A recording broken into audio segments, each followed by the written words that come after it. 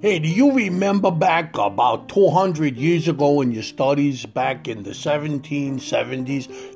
A bunch of men and women got together and one of them wrote down that we are endowed by our Creator with certain unalienable rights. Among them are life, liberty, and the pursuit of happiness. What in the world has happened? Well, I'm the Mick, and you are listening to Putting America First. And over the next few months, we would like to share with you an official podcast of what has happened to America and what is crumbling her foundation and how to get back to where we need to be. So until next time, this is the Mick out.